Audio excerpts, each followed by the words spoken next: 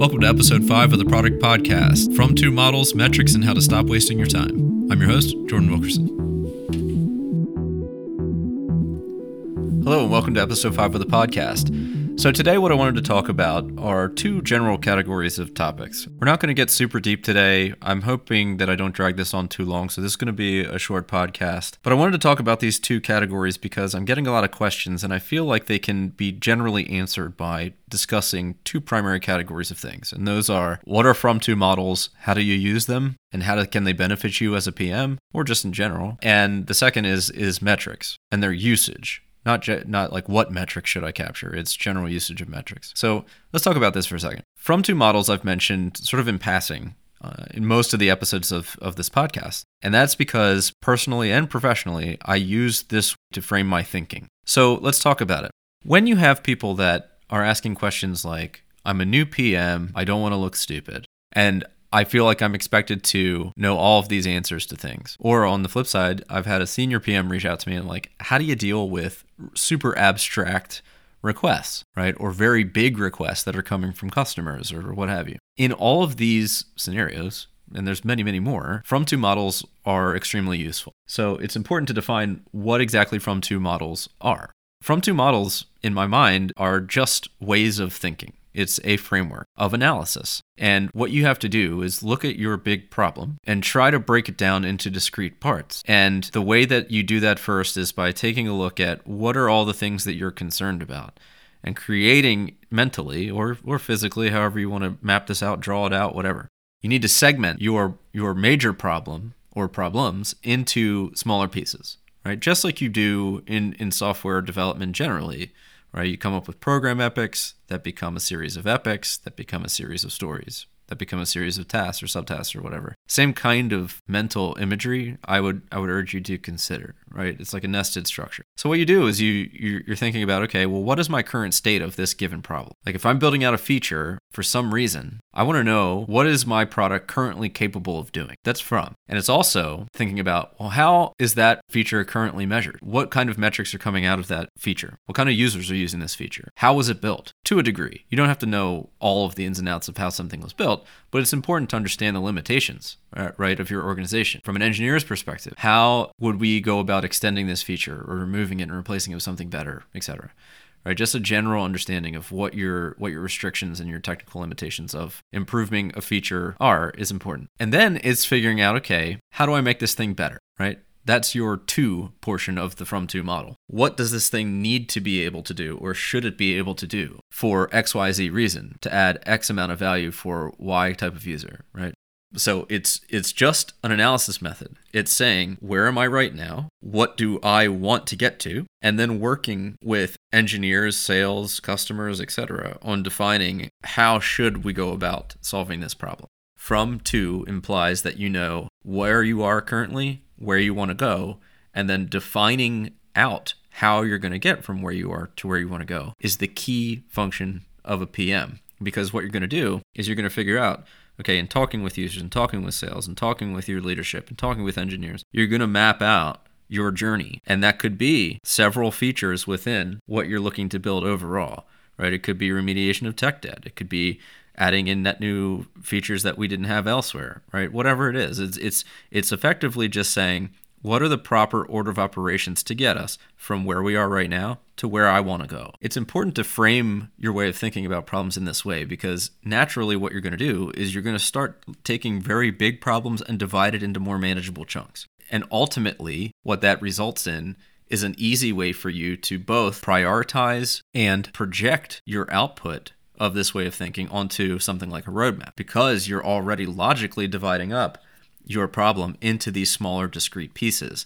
And there's going to be an order of operations to those things. So that's what I recommend you do. And as far as leveraging this for sort of like an abstract use case, like in your career, let's use a dumb metaphor as I'm one to do. So if you are a graduate student who is going to be joining a graduate level program, in the early stages, you're not going to know shit. right? The bar for expectations for you from your peers and from your professors is going to be extremely low when you're transitioning from being an undergraduate to a graduate student, right? The absolute same can be said when you're coming into a new product, a new team, a new part of your organization, or a new job, right? Or a new role. If you're an APM and you're not asking questions, or you're a new PM to a product and you're not asking questions, that's a problem, right? That can be viewed very strongly as being a problem, because you're, as a PM, you're a storyteller. You are ingesting a bunch of data from all kinds of users, all kinds of stakeholders, and you are coming up with an idea to create some measurable feature, net new value to be added,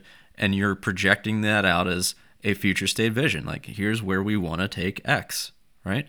And in order to effectively do that, you need all these variables in place. And in order to get the right data to come up with those variables, you need to be asking a shitload of questions, right? So I'd argue 90% of the role of a PM should be asking questions.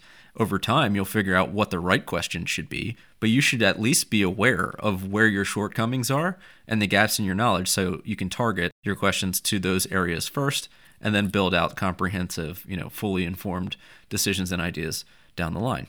So when you're breaking down ideas in this manner, it's important to understand that you don't know everything, right?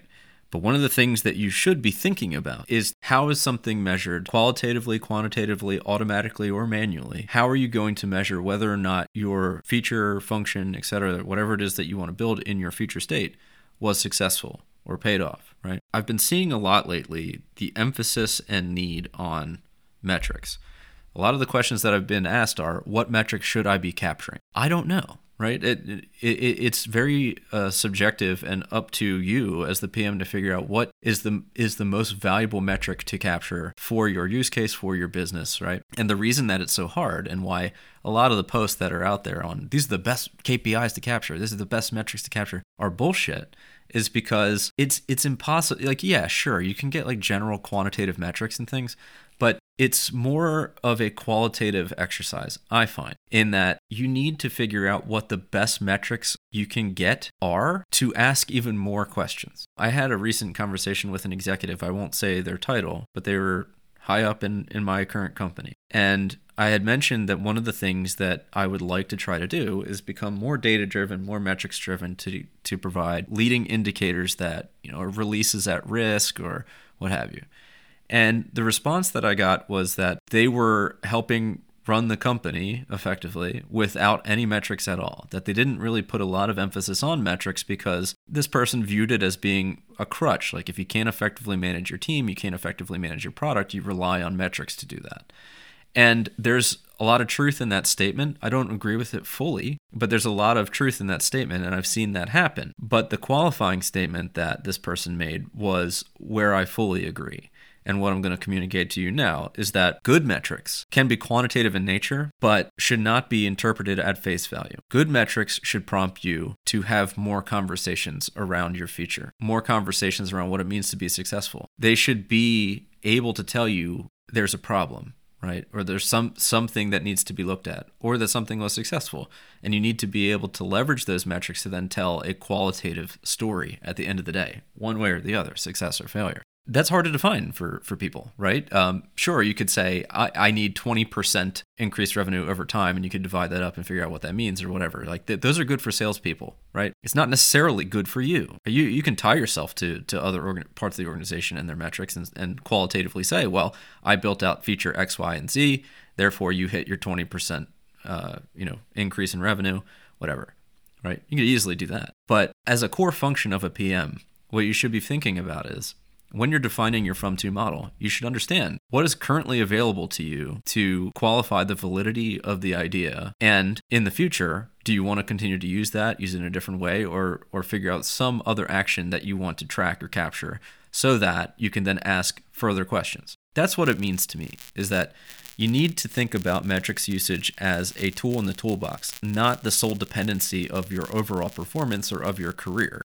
So, to kind of wrap this up, what I wanted to say today is generally speaking that you need to divide your problem sets into smaller chunks. And I think the best way to do that is by looking at the broader problem, dividing it up by use case, by feature, by function, what have you, using user feedback, using internal stakeholder conversations as data inputs for you to define your current state and your future state, and leverage those around you who know more than you about a particular area, subject, tool, etc., to be able to define how do you get from where you are right now to where you want to go.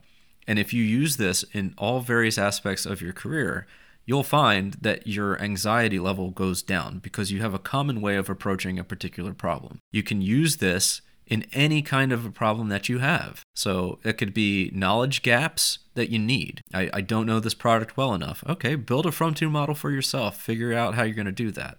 Right? My onboarding sucked. Okay, figure out who you need to help you get to where you need to be. You could use it in things like that as well as defining actual legitimate features for your product or for your business. But that's going to be it for me today. I know it's a super short podcast. I hope you got some value in it. If you have any questions, obviously feel free to reach out to me. There is a comment section now on the podcast within the Spotify client, at least.